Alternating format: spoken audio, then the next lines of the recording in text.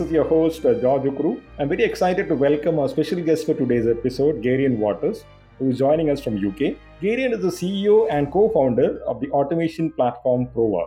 And he's actually going to take us through some of the capabilities of Provar as well as walk us through some of the latest trends around test automation. Welcome to our show, Geraint. It's actually a pleasure to have you as our guest today. Likewise, George. It's a pleasure to speak to you again. Yep. So I'll start off the discussion, Geraint, by asking you about the common trend that you have seen with the automation projects. There are a lot of investment going into test automation projects, but at the same time, a lot of projects end up in failures. So what are some of the recommendations or best practices that you can actually share to project teams who are currently engaged in test automation activities?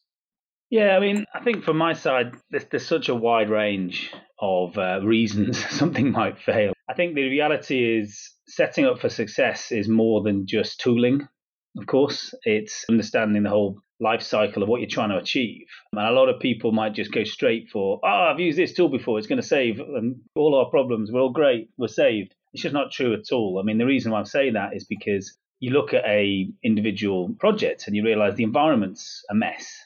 Mm-hmm. They don't know how they're deploying. You don't have an environment for testing which is different to production. That's the problem. It's nowhere near production. And then you don't have controls about how people are deploying. People are deploying changes left, right, and center. So how are the test team ever going to get the grips with things? So I'd say that the tips have to start with the basics, unfortunately, about how you'd even do manual testing, because that's a very big reason why automation fails, is my view.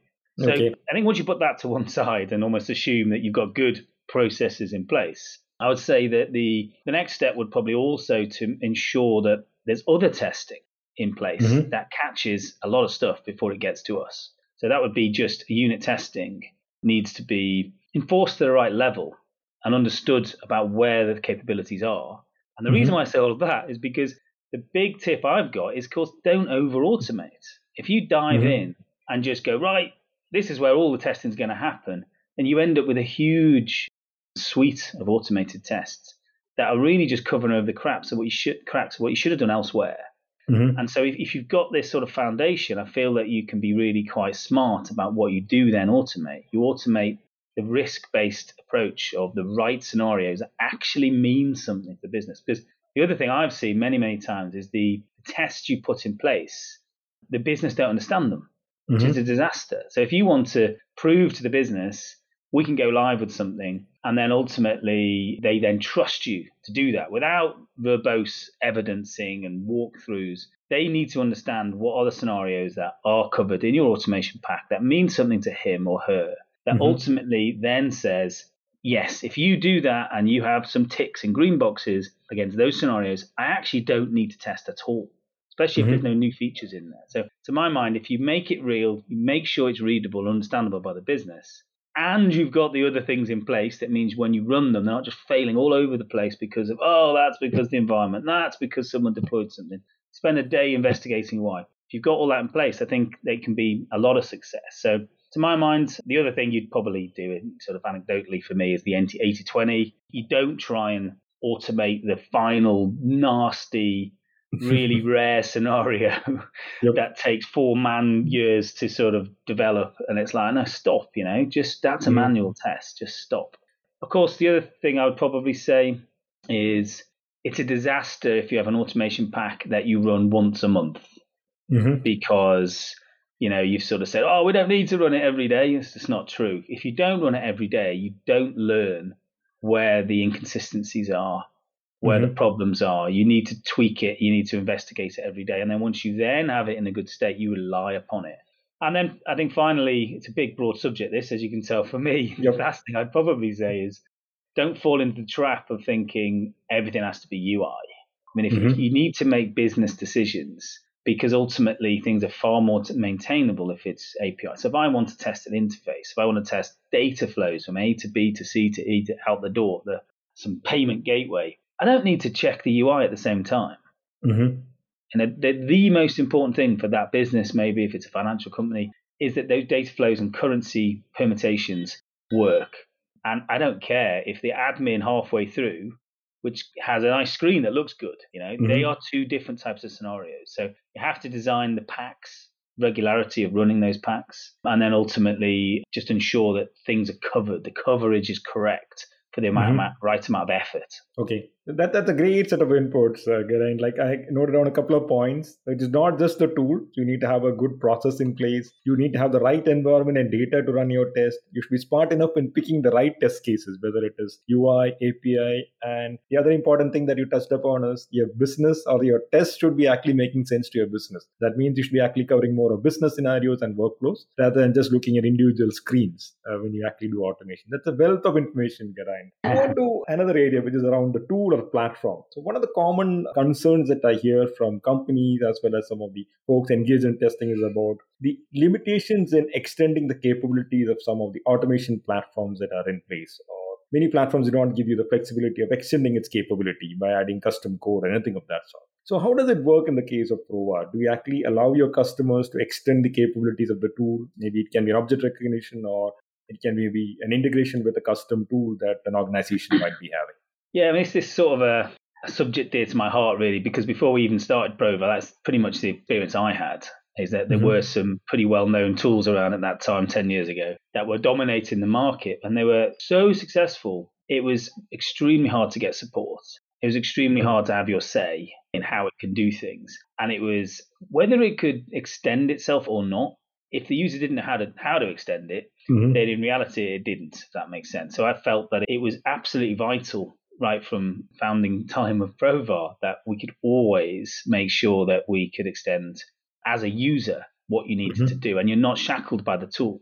It was like vital to me because, like I say, there's nothing worse than having a scenario where you're trying to get through a particular screen. And again, I'm a big fan of these end-to-end tests that go, really do provide value. But of course, if screen 3 is blocked, there's nothing we can do. It's like, it's the most nastiest thing. And I'll give you an example I've come across. It's things like a date carousel. You know, when you turn up at the screen and it's got like these only way of inputting the date is to turn a dial like you would in a casino. That you can sort of pull the dials down and then you get to the month. Now, the problem with those things, for example, in that case is you turn up tomorrow and it's already defaulted tomorrow's date. So as an automation engineer, you're going to look at it and go, well, it's not the same as it was yesterday even. So you need a smart solution to that because otherwise you can't just have these super dynamic things. Now, to my mind, that requires, it's one thing in a flow of 10 screens. You need a specific solution there, and then the rest of it can be that's like you say, the low code, no code, which is the easiest thing to maintain. But we need to be able to solve that one problem. And so I think from Provar's perspective, there is always the ability to dive out to write a sort of widget of code. And I actually think that's one of our strengths. One, you can do it and our customers can do it. But as importantly, actually, is as a customer, that thing might need quite a bit of experience to achieve it. My experience is as well is if you are wanting to do no-code, low-code tooling, especially around Provar, you don't necessarily have someone who's 15 years in Selenium expert to sort of really solve that. And so that's actually what we provide in addition to the tool. And I think that the two have to sit hand in hand. Otherwise, the horrible situation is you have the user will say, I'm blocked, I'm finished, can't do this screen. And actually, Provar's no good as well. Well, it's not true, that any tool would have struggled with that widget. We just have to accept certain things are not designed to be testable, right? And that's just life. So to my mind, I think we do need to solve those bespoke solutions. Yes, Provar can do that.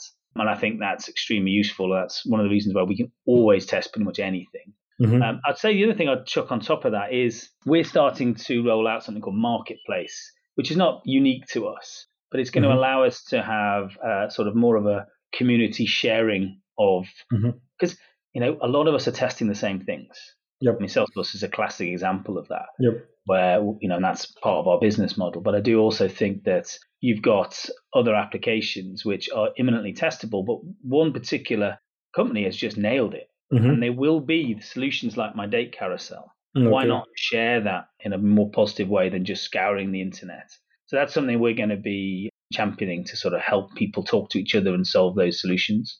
That's a very interesting thought and idea. I would say that people would love something of that sort, because if you can actually share some of your reusable code or maybe widgets that you've created, that definitely helps, because everyone need not break their head to actually create a solution. So that definitely would actually help you as well from a product standpoint, because your users would be finding it very easy to actually crack on some of these problems, technical problems that they may come across. That's very interesting. The other area that I would like to touch upon again on the low code, no code kind of tools is basically there are multiple approaches of generating test cases using an automation platform. You can do maybe a model based testing kind of an approach where you take a workflow and then try to automate it. And then there are a lot of organizations who would actually prefer to actually use a BDD based approach where they have a user story in place and they would like to actually automate the user story as part of this sprint testing. But what I've seen from my experience is most of the low code platforms that I've worked with doesn't support BDD to a great extent. It's mostly workflow based automation that's supported. So how does it work in the case of Provar, Geraint? Like, do you actually support both of these approaches, or is it like only the model-based approach?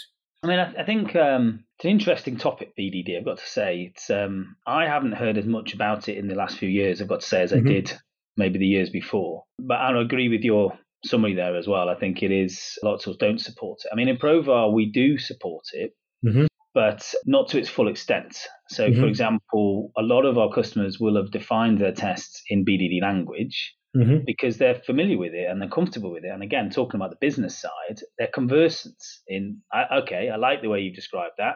And of course, consistency is key. You have to make sure that everything's done a certain way and then everyone gets used to that way of working. So from Provar's perspective, we might arrive at a new customer and that's how their tests have been defined in a spreadsheet maybe. So we have all the test steps that allow us to have the BDD keywords. So that allows us to translate that it looks and feels exactly how it's been defined. So I think that, we keep that sort of consistency across where it's been defined and into the tool. And then secondly, the big thing then is about when are you next going to want to see that definition is in your test results. So again, we have features where you can sort of have the BDD steps only printed out, to have the key variables printed out next to, the actual statements as well. So you've got the real-time answers to what actually happens for the key values and just all the different filtering that comes with that. So I think that's to the extent really that Provar has implemented BDD. And for us, actually, that's worked okay. And our customers are quite happy with that. But again, the one step further with BDD, of course, is that you'd then be generating test code. And that's why you won't see vendor products really embracing that, because we don't want some generated framework of and let's face it, it just generates like a class or something. It's not really compatible with a test tool maintaining it. So again, for me, the length we've gone to is to make sure that if you've got that test case defined in that way, then we preserve that and we make sure it's sensible and understandable. And I think that's probably the right level for Provar anyway. Okay, that's interesting to know. The other area which I would like to touch upon is around SalesForce testing. So we have seen an increase in the adoption of DevOps practices when it comes to custom development. So are you seeing a similar trend around package applications where more customers are looking at implementing DevOps practices as well as continuous testing when it comes to a package application like Salesforce, for example? Yeah, it's true. I mean, when I first came across Salesforce, which was probably about 10 years ago, which at that point felt late to the party, by the way. But the cool thing about Salesforce is people are joining the ecosystem on a daily basis. They're really embracing it. So, but I'd come from a background of sort of custom developments where we were massively into DevOps at that point. And I couldn't really get my head around how immature the DevOps was in Salesforce at that point in time. It was extremely immature. And there's a reason for that. And the reason for it is, of course, that in a custom development, you get control of everything, right? It's your database, it's your server, and of course, you have to play by Salesforce's rules here. And the platform itself was immature in this space. So I would say the typical practices at that point were this huge copy back from production into a dev org, for example, or full sandbox or what have you. And that ultimately then meant that you did in some cases, you would apply changes manually because they were just thorny. And in fact, there still are, I'm sure, some of those. And then you had other things like change sets, which allow you to take a unit of deployment and put that in. But it was always arduous, quite manual, and then also, fraught with difficulties. Now, on top of that, the working practices were scary as well. People genuinely were changing things in production, which you can. People were permissioning testers in production with admin without really understanding the consequences of what they've done. Whether things go wrong or not, it was just scary. So I think in general, I think the point I'm trying to make, as you can tell, it's just it wasn't so thought through. Mm-hmm. And now, if we roll forward 10 years, I do think that Salesforce themselves have been focusing on this and developing tooling. So I think equally it's quite tricky. And I'd say why is because Salesforce keep acquiring new companies. Yep. So, they'll sort of say, we've got Salesforce DX or DevOps Center coming along, there's different initiatives. But then it's a case of, we've now got MuleSoft, we've now got CPQ, and that's also something you've now got to deploy. And so it's a moving target in order to do this. And wherever it's not quite sort of fully integrated, of course, we're falling back to some sort of manual situation. Okay. So again, in parallel to Salesforce taking it far more seriously, and also the ecosystem understanding along with Trailhead, sort of how to do some of this stuff better, there is a lot of vendor tools now that have grown up. And I think the market's starting to mature significantly. I'd also go hand in hand with that is the backup situation, because again, I think way back when, if you were just a sales team using Salesforce, you're not really panicking if they lose all your data. You are a bit, don't get me wrong. But if you're a major pharmaceutical that's got 10 years worth of regulatory data about a pharmaceutical product that they're pushing out there, and Salesforce have an issue, Jesus, I mean, that's a problem.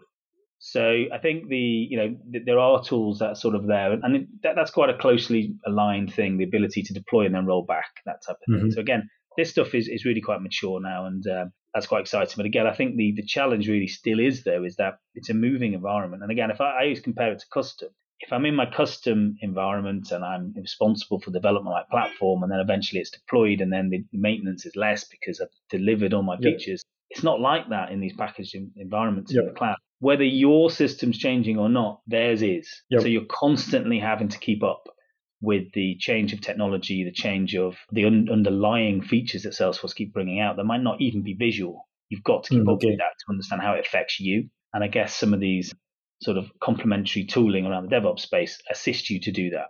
Okay, but I think there has been a progress, and I think Salesforce is in the race compared with the other package application. I think the maturity of DevOps practice around Salesforce it's much higher compared with the other package applications, maybe like SAP or even Microsoft CRM Dynamics. I've not seen a lot of organizations adopting DevOps around these package applications.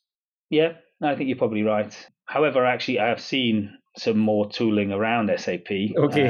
Of late, but like you say, and actually I think that particular application I'm thinking of were ex-Salesforce DevOps practitioners. Okay. To SAP, looking at that vast market. So yeah, I think so. That's good to know. So the other area what I would like to touch upon is on test case failure rate or test script failure rate. So where you have a bunch of automation scripts that you've created, and maybe it's for an application like Salesforce, and when you end up running them for a formal regression cycle or as part of your DevOps pipeline, what happens is a bunch of them would actually fail due to script issues, not because of the product defects. There are a lot of script maintenance that may be required in order to fix them. So how is that a platform like Provar is actually trying to help automation engineers to minimize this effort around test script maintenance?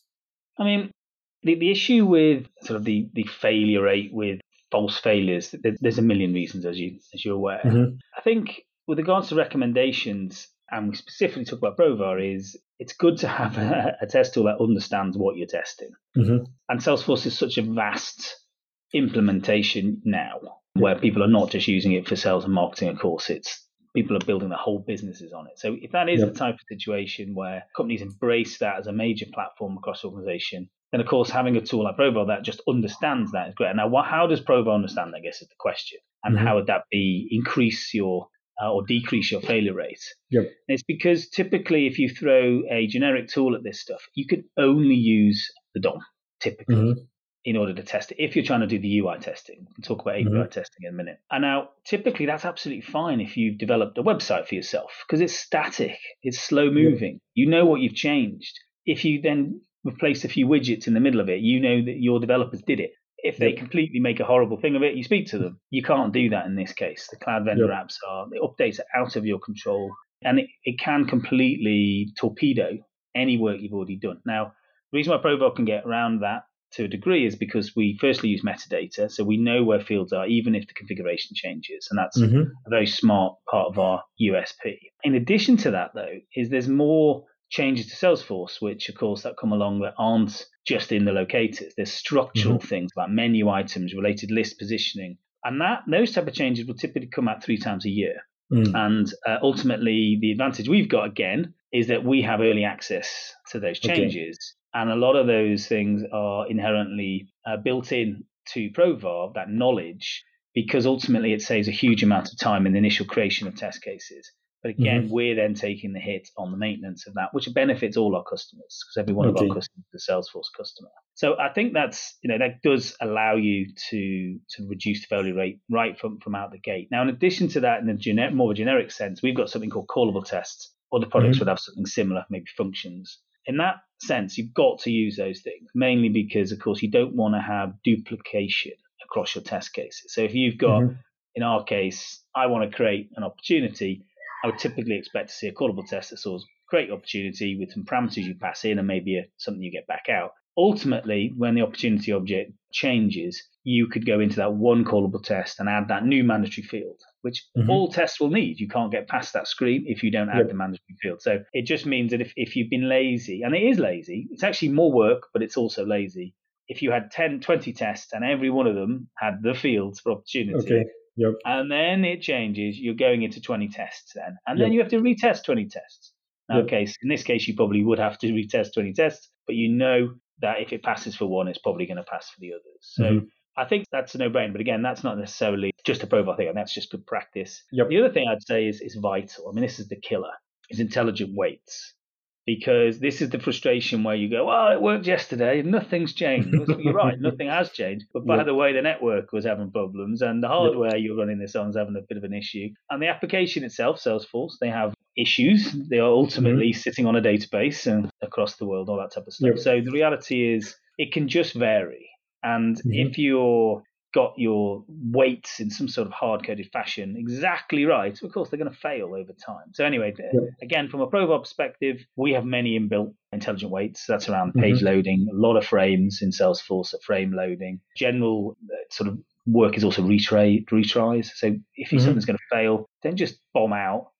Have the option to just try again and then fail, because it just makes sense. But again, in custom frameworks, a lot of this stuff has to be consciously written. And again, if you don't have a great framework to live within, then again, it's just code after code after code. And a lazy way, again, to do it is to fix it on failure every time. Oh, well, that one field failed. Well, I better go and change the time on that. And then next time, it's not that field, it's the one above it. Oh, I'll change it. I mean, you laugh probably because you've been on projects where the time consumed to really make it mature is months. Too much effort on the simplest of tests.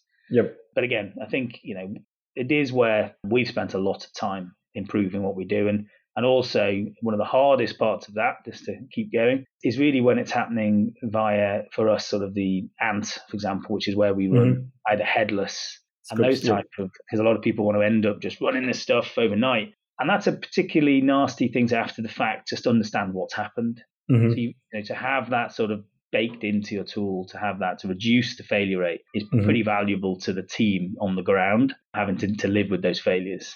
That's an interesting set of practices, Geraint. And one thing that I've realized from my personal experience is the more you run, the more stable it becomes. And that's very important also. You were mentioning about the number of times that you need to run a script. I think if you keep on running it, your script would be actually in a very good state. You'll be able to fix some of the synchronization issues. It'll be more reliable, and you can definitely cut down on your failure rates as well. The other area that I would like to touch upon, so there is a general perception in the industry that Provar is a Salesforce testing tool. But I know that you're supporting a lot of other technologies, a lot of package applications. So can you throw some light around the capabilities as well as some of the package applications that you're supporting in addition to Salesforce?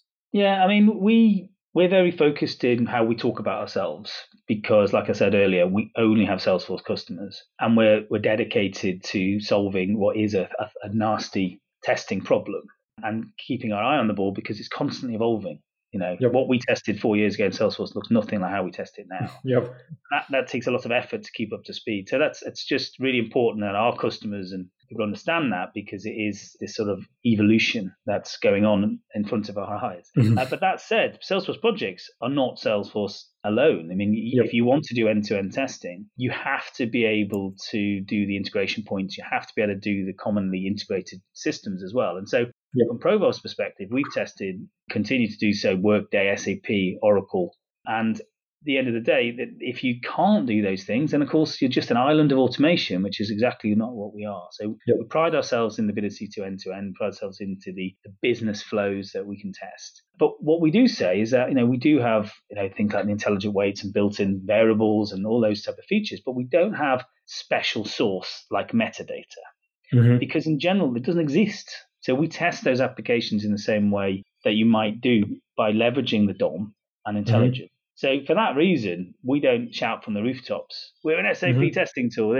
It's not really for us to say. We can do that as well as anyone else from that perspective, but we specialize in that end-to-end testing, so we can test SAP, we can test. But on top of that, I've got to say, what's really important is when we do start getting into the realms of this application hopping, which is in your cream of tests, really. It should be, you don't take that granted. Like I say, you have that unit test layer, you have these different things coming up. I think you should strongly be considering the API testing for it, because if you do have a test, and we have them that go from SAP into Salesforce, into your retail website, into a call center bot, into this thing, all in one go. And every part of that is UI, which again, people can drive all 5 different browsers at the same time. That's absolutely fine. But let's face it, browsers are inherently unstable in what they do. And especially if you then start doing it headless and on a Unix box, that type of thing. So to my mind, if we're smart, we can make sure that we choose certain things that like, well, do I really need to do the UI on that one? Can I do web service calls? Can I maybe do an email testing approach where I intercept the email, download the PDF, check the content of the PDF? So from my perspective, I'm trying to say, I think is it's really important to choose for the really important scenarios, did it need to be UI at all? And for that reason, Provar can easily do sort of, these more complex tests across multiple apps. Okay. Again, we can definitely do the browser testing. Okay. So the very, very interesting point of view. So you want to be, you're specializing in Salesforce, but at the same time, you don't want to not support end-to-end testing. So end-to-end testing can be on any technology or any kind of package application, which you're currently supporting with the platform. A very interesting point of view. Finally, I would like to ask about the upcoming plans or some of the cool features that your team is actually working on. I know that your development team has been pretty busy since the last couple of months. So what are some of the cool features that you're planning to release in Provar in the next, I would say, maybe the next 6 months or so? Yeah, I mean, in addition to obviously the work I've sort of mentioned already, where we keep up with the releases, we've got a release coming out soon to support that. And also we're heavily investing in developing solutions around LWC, which is the sort of development framework for Salesforce. But on top of those things, we do have a major new launch soon for Provar's test management solution. So we're currently in beta with select customers and sort of imminently planning a launch date for that. Now, I think the background to this is, like I say, Provar, we've been around 10 years. We've got many, many customers, over 200 customers in the enterprise space. But what we're all still seeing in many cases is many teams heavily relying upon spreadsheets for reporting and pulling different sort of islands of information together in a disparate fashion, because typically a lot of the integration tasks and that collation tasks is quite time consuming. So it's very hard when you've got to break the back of an automation project to be investing in those type of things.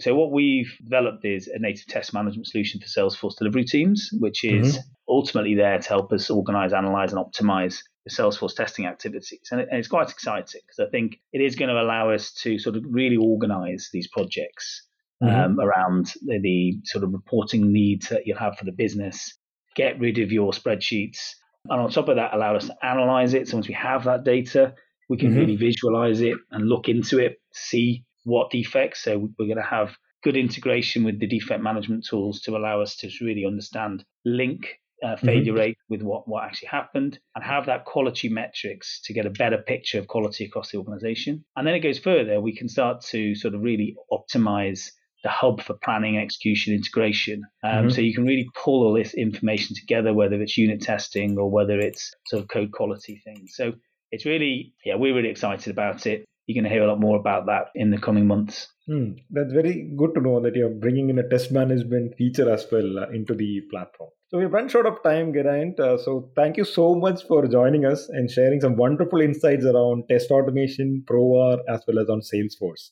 So it was very useful. There are a lot of new learnings, and very happy to know that you're coming up with new features around the Provar platform that is worth exploring. So thank you so much again for joining, and have a wonderful day. Yeah, thank you, George. Great to see you again.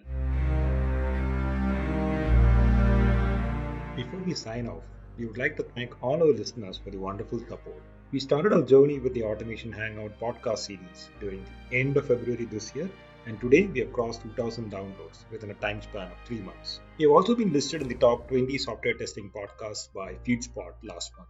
We would like to thank you all once again, and until we meet again, goodbye.